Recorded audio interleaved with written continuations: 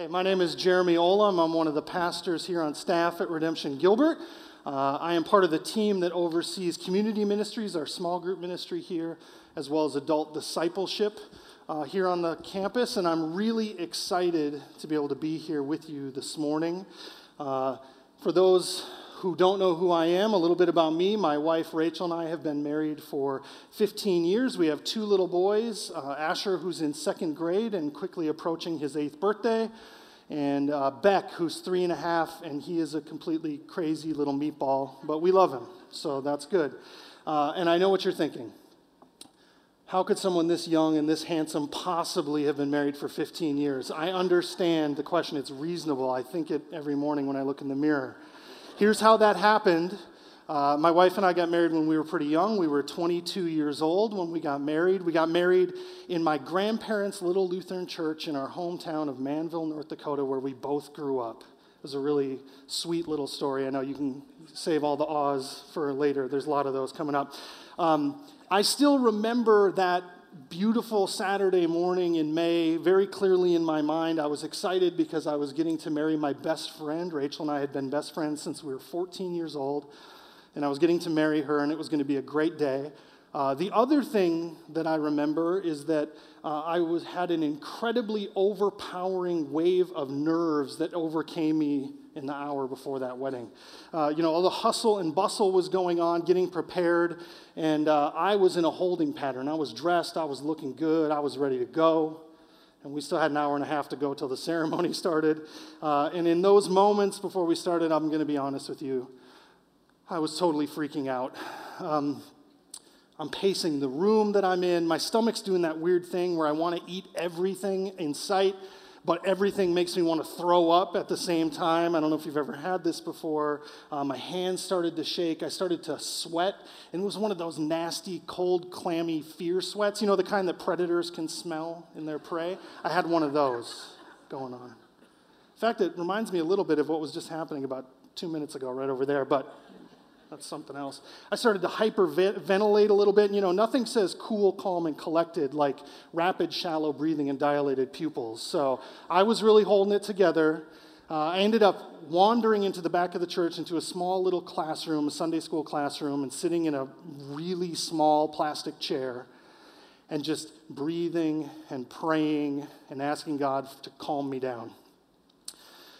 The weird part about it is that morning, I knew maybe more than ever that the thing that I wanted more than anything was to marry Rachel. I was sure of it. If I was worried about anything, it was that whatever weird magical spell that had befallen her would wear off before I could actually seal the deal.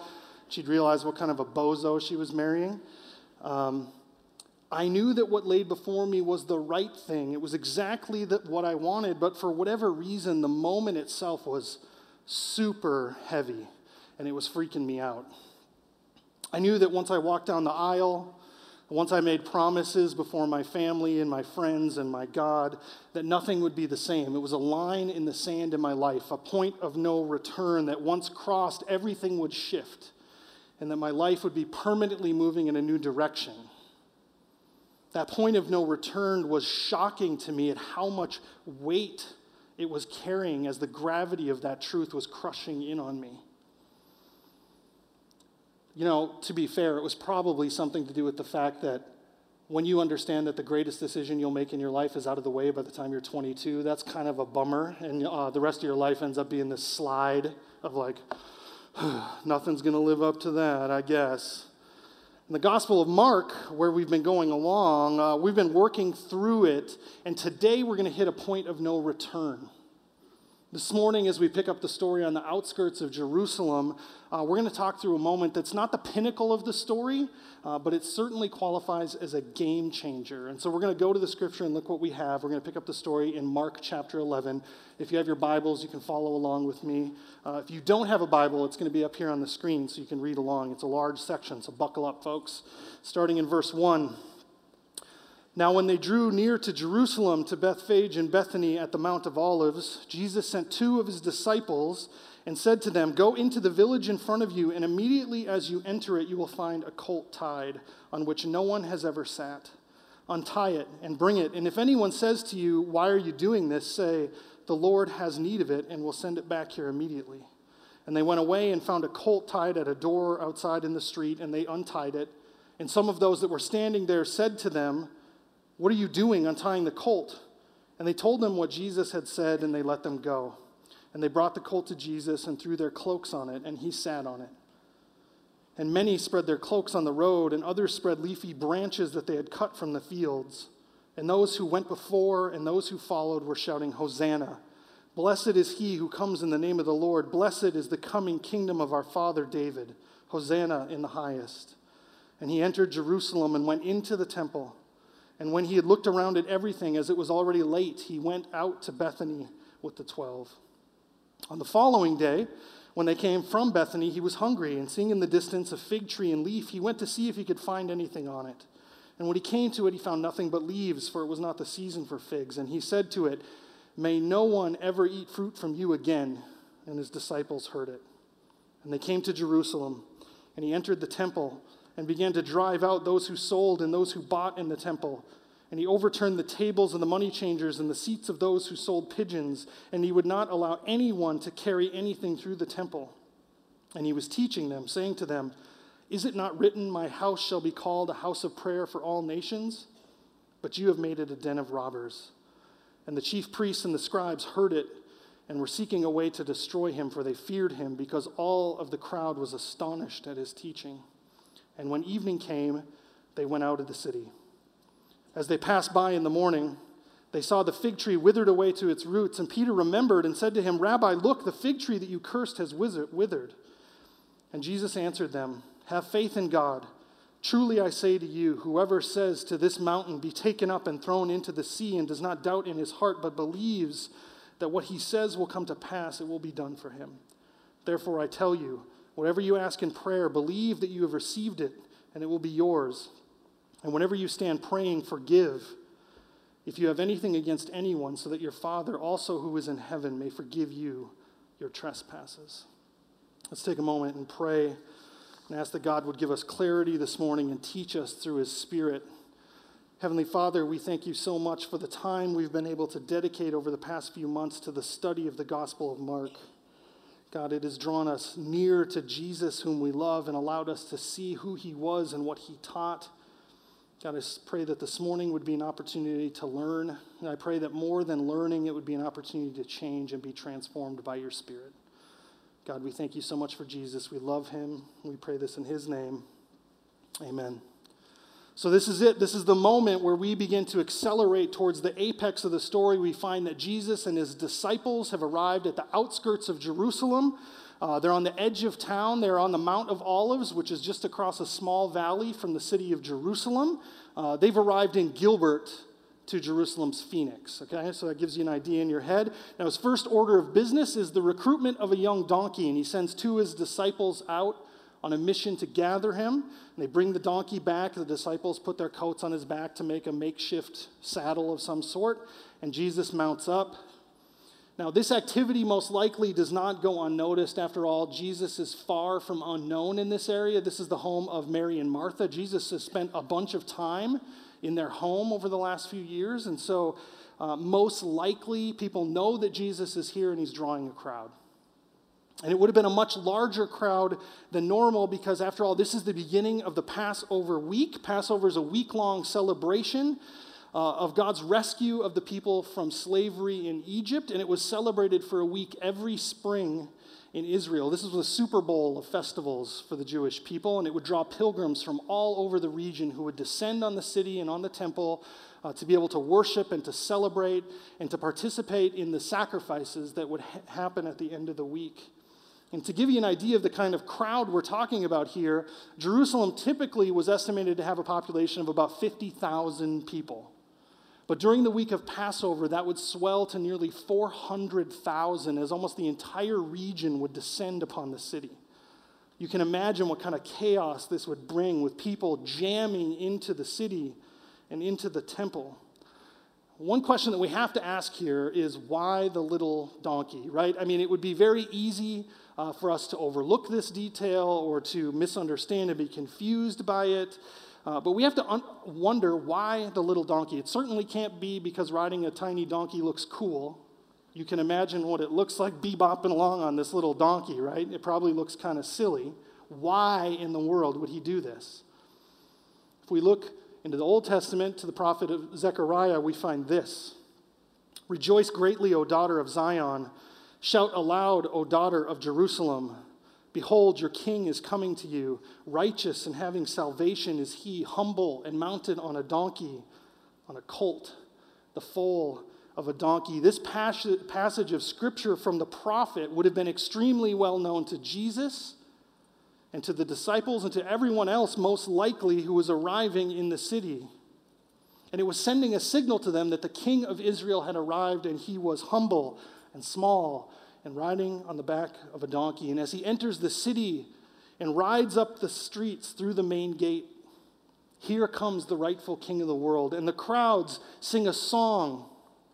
This would have been a common hymn that they sang from Psalm 118 that says, Hosanna, blessed is he who comes in the name of the Lord. Blessed is the coming of our kingdom, of our father David. Hosanna in the highest. It tells that Jesus then enters the temple and he has a short visit in which he surveys the scene. He takes a look around and then he goes home. Him and his disciples leave and head back to Mary and Martha's house.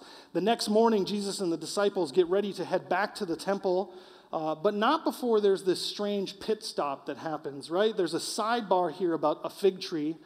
What in the world is going on with the fig tree?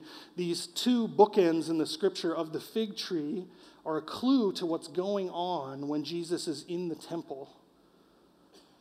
The fig tree, although it might mean nothing to us, meant a lot to the Jewish people because all through the Old Testament, the fig tree was a common image of the nation of Israel, a fruit tree that blessed the nations by calling them into its shade to enjoy its fruit and its blessing. And here, Jesus is judging not just the fig tree, but the nation. He's saying that it's not fruitful and it never will be. And when this curse is heard by the disciples, it is heavier and much deeper in scope than one single tree. He is judging the entire nation. Jesus returns to the Temple Mount. You have to imagine that he's under the careful, watchful eyes of the temple leadership as he enters. The leadership in the temple sat in a covered patio high above the temple court, some 40 feet above, overlooking directly the court of the Gentiles. This was the part of the temple that was set aside for foreigners, for outsiders, for non-Jewish people. And actually, it was the largest part of the temple structure. It was some 6 football fields in size. You can imagine how big it is. It's huge, and it's jam-packed with vendors, salesmen, money changers, and at the base of the portico of the leadership, this is all going on. They're selling sacrificial animals, they're selling souvenirs and food to the audiences who are coming. There are money changers because you need a special temple-approved coinage to buy your sacrificial animal. What a perfect opportunity to skim a little extra off the top of this whole deal. And in the midst of the scene is the moment, right? This is the point of no return. From here, everything else accelerates over the remaining week toward Jesus' death.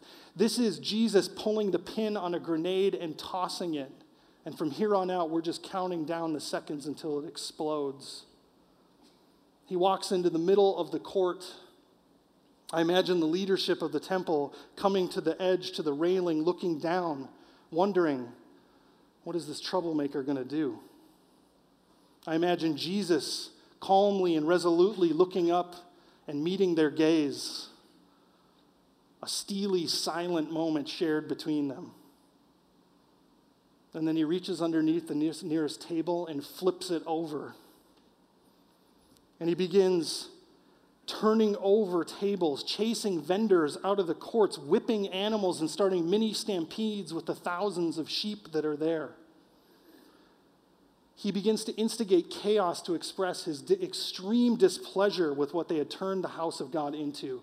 And then the text says, and he begins teaching them. There's this moment in the movie Gladiator, I don't know if you've seen it, but Russell Crowe is captured and he is forced into gladiator combat by the leadership that is there. And there's a scene in the movie where they put Russell Crowe into the gladiator arena and they put 8 or 10 other gladiators, their best fighters, up against him to essentially take him out and get rid of the problem. And Russell Crowe, being Russell Crowe and kind of awesome, manages to dispatch all 8 or 10 of these guys in like 30 seconds. Dispatch is a really nice way of saying kills them. And their bodies are strewn all over the arena, and then he throws down his swords, and he turns to the leadership looking down on him, and he says, "Are you not entertained?" This is the kind of teaching that I envision Jesus giving in this moment. I don't think he's sitting down at a table and having a nice, gentle talk. I envision as the chaos is swirling around him, him turning to the leadership above him and say, "Is it not written that my house shall be a house of prayer for all the nations, but you have turned it into a den of robbers"? This confrontation has to be overwhelming. And the moment cements in the minds of the priests and the scribes that this Jesus must be dealt with. He's crossed the point of no return. There's no turning back. And from here, everything ticks down towards the murder of Jesus at the hands of these men. What I'd like to do for the remainder of our time together is spend some time looking at some of the things that I think Jesus saw in the temple that angered him and disappointed him so much, to see what we can learn from them. And I think that we can find some warnings and some encouragement for ourselves in what Jesus saw there. The first thing that Jesus saw was that the temple had lost its grip on grace. My wife's parents, my in-laws, they live on a house in Minnesota on a lake in west central Minnesota. On a lake there. They live in the house that Rachel's grandfather built in the 60s, and it's just a couple dozen feet from the water's edge. It is an absolutely beautiful spot, and we get the blessing of being able to go as a family every summer. My wife and kids went and spent a whole month there this summer. It's great. It's awesome. We love it. Rachel actually used to spend every summer at the lake living with her grandparents when she was a kid, and so she has very fond memories of it. And last summer, Asher was about 6, and we were there hanging out, and we decided to go through the old shed that's there on the property and see what was in there. And in the midst of our investigation, Rachel she goes, "Look, it's my first set of water skis." And there was these totally sweet Snoopy water skis over in the corner. She's like, "Those are the water skis that I learned to water ski on when I was like Asher's age." And so, of course, almost instantly, the plan is hatched. We're going to teach Asher to water ski on Mom's old water skis. It's going to be the sweet moment. Tears will flow. Those are the ahs. Remember, I was telling you they're coming. Anyway, so we get the boat set up. We find the tow rope, and we get Asher in the water. And Rachel's in the water with him in the shallows there by the shore, and she's got him in his floaty, and she's trying to help him get his, tips of his skis up. And she's like, "Don't worry, it's going to be super easy. Just hold on to the rope, and it'll just pull you right up on the water." So I'm in the boat with her dad, and we're like, "Are you ready?" And he's like, "Yeah." And so I go, "Punch it," and he hits the gas, and instantly Asher goes into Superman mode, and he's dragging behind the back of the boat, right? And I'm like, "Oh, boy, surely he'll let go." Nope. He holds on to the rope as there's a curtain of water coming over his face as he's being dragged through. And through the water, I can actually see the terror on his face. And we drag him for like 100 feet before I can finally go, "Oh, this is bad. Stop. And her dad stops the boat, and Asher bobs to the top, and he's coughing, and he's crying. And we come around, and I say, "Hey, buddy, why didn't you just let go of the rope?" He said, "You didn't tell me I could let go." It never occurred to him that it was even a possibility that he would let go of the rope. When Jesus walked into the temple and looked at what was going on there, he was appalled to see that what had been established as God's dispensing grace to the world, it had become a crass transactional duty. And the people that were coming to the temple with money in hand were there to purchase their yearly forgiveness voucher. And the Temple Mount was filled with vendors taking their cut from every sale.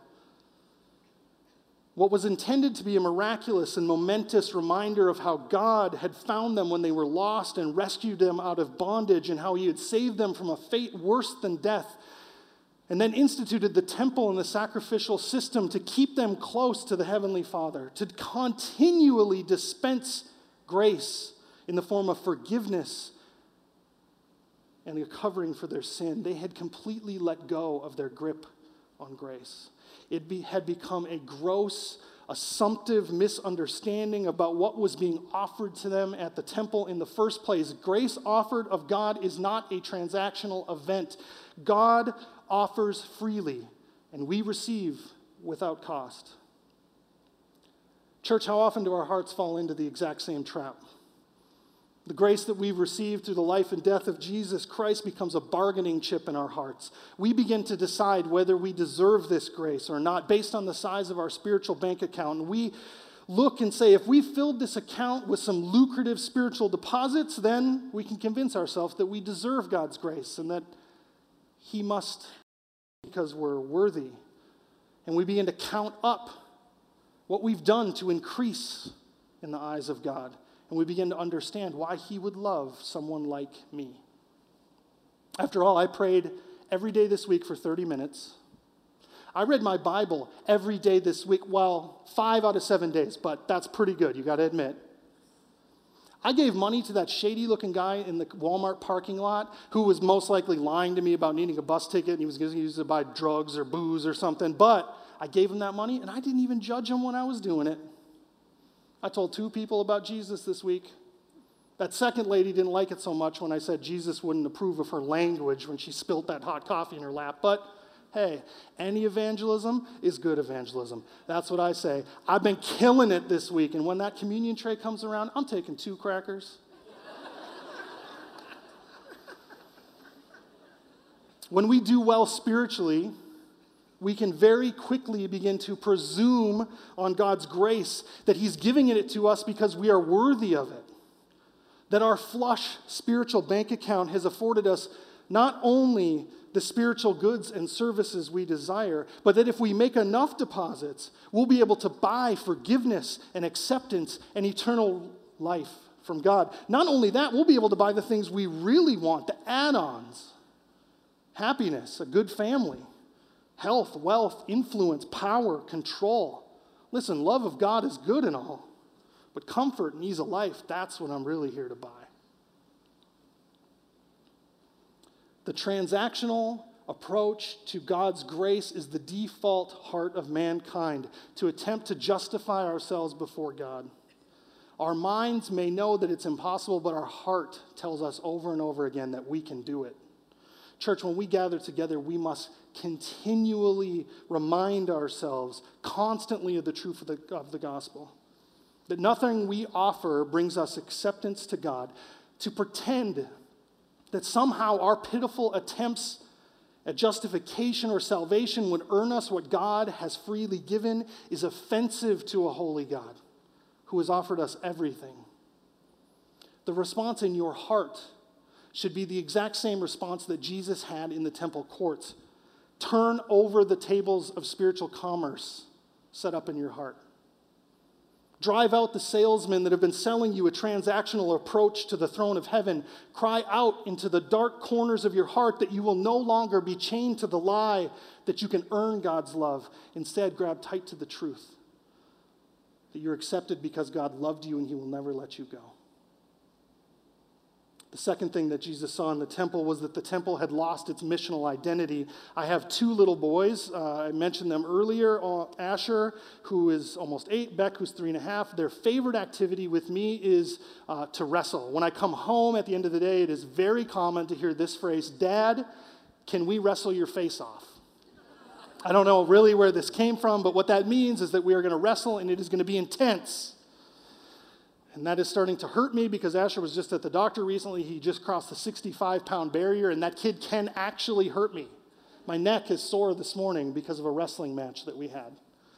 And so on the days that I can pull it together, we get our face wrestling on, and we start the grappling. And usually this means that I'm focusing a lot on Asher because, like I said, he could actually hurt me. And Beck is kind of the gnat that buzzes around and, occasionally bites really hard. And so I'm fighting them off, and it's a great time, and I love it. It's one of my favorite things to do with my boys. But almost every single wrestling match, Beck will jump off the dog pile at some moment, and he will race out of the room. And he disappears for 2 or 3 minutes as I'm wrestling with Asher. And then he pops around the corner of the room, and he jumps out, and he says, "Ta-da!" Usually this is just him in his underoos. and some sort of a superhero mask, usually Spider-Man, maybe Batman, depends on what he grabbed. And then he begins to run at me at full speed, and he does a cannonball directed at my head. And I'm trying to be a good dad. I want to play into his fantasy here, right? So I say, oh my gosh, Spider-Man is here. I can't believe Spider-Man showed up to fight. This is crazy. Where's Beck? He would want to see this. He would never believe that Spider-Man is here with us. Spider-Man, you're too tough for me. And I play it up and ham it up, and then pretty soon Beck will lift up his mask and he'll look at me and go, Daddy, it's me. As if somehow I've forgotten who he really was. The second thing that Jesus confronts in the temple is that Israel had completely lost who they were called to be. They had forgotten who God had created them to be. At the very beginning of the story, in the far left-hand side of your Bible, right at the beginning, Genesis chapter 12, this is what we find as God comes to Abraham and says, I will make a promise to you. Here's what he says. I will make you a great nation, and I will bless you and make your name great so that you will be a blessing. He says he will bless him so that he will be a blessing. The distribution of grace that is given to Abraham and his descendants was never intended to end with them and their good. They were to be a blessing conduit. Through them, all of the world would see and receive blessing. Later in 1 Kings, we read this. Likewise, when a foreigner who is not of your people Israel comes from a far country for your name's sake, for they shall hear of your great name and your mighty hand and of your outstretched arm. And when he comes and prays toward this house, hear in heaven your dwelling place, and do according to all for which the foreigner calls you, in order that all the peoples of earth may know your name and fear you, as do your people Israel. And that they may know that this house that I have built is called by your name. The foreigner, the outsider, the Gentile was to be welcomed into the community of faith. He was to hear of God's blessing to his people and be inexorably drawn into the shadow of the Almighty. The drawing name and the fame of God of Israel was to change the heart and bless the foreigner as well, which would in turn increase the fame and the name of God in the lands that surrounded them, spreading his name further and further around the world. When Jesus entered the temple, the place that his objection boils over is in the court of the Gentiles. The largest portion of the Temple Mount had been dedicated to the gathering of the nations to hear and see and experience the true worship of Yahweh. Instead of a worshipful place dedicated to prayer and welcoming the nations close, he finds a place overrun with commerce and thievery. Instead of love of a neighbor, he finds contempt for them. In a place where they should be closest to the true God of the world, they're held at arm's length by shopkeepers and money changers and crowds and the stench of countless animals. As Jesus raises his eyes to the temple leadership high above the courts, looking down, he sees not eyes concerned for the sojourner, the outsider, the foreigner, but eyes concerned with greed and protecting Jewish purity. Their mission to the world had been turned into a mission against the world. They were so frightened and angered by the Samaritans that surrounded them and the Romans that lived in their midst that they had built walls in their minds and in their hearts to protect themselves. They saw the world not as lost sheep who were in need of a shepherd, but as a challenge to their rightful place in the world, a foe to be toppled. The mission that God had given them had been abandoned, and it enraged Jesus. Church, we are a people who have been blessed to be a blessing. The transformation that God has been gracious enough to show us in our hearts and lives is a gift for those of us who love and trust in Jesus, for those of us who have been transformed by the power of the Holy Spirit and continue to see the blessing of living under the reign of King Jesus. It has happened to us so that we can turn and face the world around us. God has been at work in his people, shaping us, changing us, blessing us for the sake of the world that is lost. Our changed lives become a beacon of hope in a weary world. What the church has to offer is a transformation of the very nature of humanity. There is no place else on the planet where the world can be offered a transcending experience with the living God. The ability of a life that is shaped by Jesus, the grand creator, to tell the world that he can fix everything is unbelievable. We've been called to live a life that is constantly working against the broken nature of the world, the thing that sin has destroyed, and point to Jesus as the only one that offers them any hope of making it right again. Our marriages, if they are loving and good and kind and gentle, are so that the world around us can see that Jesus makes all things right. Our families, if they're honoring and caring and purposeful and restful, are so that we can say to the world, the thing that sin has broken can be made right if you live under our shepherd. Our jobs, if they're done well, are a witness. Our love, if it is true, is a witness. Our service, if it is sacrificial, is a witness. Our joy is a witness. Our community is a witness. And with everything we have to be a vision to the world around us of what living for Jesus looks like. Listen, I completely understand that the surrounding culture continues to pull further and further away from the standards and the morality that Jesus has called us to. I get it. I understand that as goodness begins to be redefined more and more from what benefits society as a whole and benefits the other to what benefits individuals at any cost, it can set panic into the hearts of believers. We have to ask the hard questions. What does it mean when the Supreme Court makes a ruling that reframes thousands of years of agreement across countless cultures about a topic like marriage? What does that mean for the church? What does it mean to live in a culture that allows for the extended horrors of abortion? What does it mean for the church? For too long, we've been able to rest in the idea that somehow we are the majority culture. Mainstream American culture has been for centuries shaped with a distinctly Christian flavor, and the church has been guilty in many ways of losing our missional identity. We had little or no need to drive forward the mission because we had won. After all, anybody who disagrees with our normal, shiny, happy Christian lives is a freak, an outsider, a weirdo, a degenerate. I think we were failing in our mission then to the world, but at least we could pretend it was all right. But church, as the American culture and the world begins to pull further and further away from the church, we can no longer ignore our place as a countercultural force. We are no longer the culture.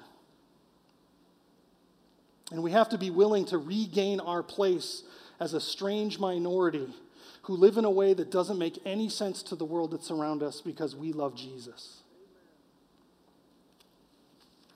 This slide, I get it, will most likely be bad for America as a nation, but this can be wonderful for the church if we lean into our missional calling in the world. We are a missional outpost. We are a changed people who need to call out in pure voices into the darkness, come this way.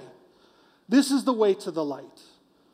This is the way to freedom. Look what Jesus can do in the lives of people who love him and submit themselves to him. That's our opportunity. The last thing is that the temple had lost its heart of worship. It's mid-August, so you know what that means. Christmas shopping. Christmas is starting, the stuff is starting to go up in stores already. Can you believe this, right? Christmas, one of our holiest of moments, has now extended itself into a full 6 months ahead of it. Listen, I love Christmas. I like a good, solid 2 weeks of Christmas. But if my kids haven't had a Halloween costume on yet, I don't want to see it, okay? The problem that we have is that what is the beautiful part of Christmas is getting absorbed and sucked into this giant machine of American culture. And my fear, even for myself and my family, is that what Christmas is really about gets lost in the shuffle of that. In great things, like decorating my house and putting up Christmas lights in my kids' bedroom, like dinners with friends, like presents. It's the reason that Christmas Eve service here at the church is so important to me personally. because it allows me a moment just before Christmas actually arrives to remind myself of what this is all about, that this is a moment of worship. When Jesus walked into the temple, what he saw is that they had turned Christmas into Black Friday. What was the height of worship had been turned into some freakish demonic monster in which the temple activities no longer were about raising high the name of God and worshiping him. Instead, it was about the temple administrators standing high above the people, withholding their access to God and enriching themselves in the process. Worship had stopped being about God and become about them. We can never lose sight about what this is all about. A lost people who were found should worship. A blind people who were given sight should worship. Enslaved people who were made free should worship. A dead people who were made alive should worship. A weary world who has been shown rest should worship. The Apostle Paul in Ephesians 2 writes a letter to the church, and this is what he says. And he, Jesus, came and preached to you who were far off, and peace to those who were near. For through him we have access in one spirit to the Father. So then you are no longer strangers and aliens, but you are fellow citizens with the saints and members of the household of God, built on the foundation of the apostles and prophets, Jesus Christ himself being the cornerstone, in whom the whole structure, being joined together, grows into a holy temple in the Lord. In him you also are being built together into a dwelling place for God by the Spirit. Church, we are the temple of the Lord, and he is building us together and placing our foundation on Jesus. The Spirit binds us together and builds us into a place where God himself lives. Our lives, when they are submitted to God, are worship. Our hearts submitted to God are worship. Our families, our work, our recreation, our suffering, our joy, our homes, when they are submitted to God, are worship. Everything we do, everything we are, our whole lives are to be a living sacrifice to the holy and blameless one named Jesus, who sits on the throne and is worthy of our praise because he has shown us grace and he has sent us on a mission to the world, and we worship him with our lives because he's worthy. Let's pray. Heavenly Father, we thank you so much for Jesus. God, we thank you for the place that you are building here and that you have seen fit to dwell among your people. God, we pray that we would be transformed by the Spirit into a place that is worthy to be called your home. God, let us be on mission to the world around us to show them the goodness of living under Jesus. We love him. We pray this in his name. Amen.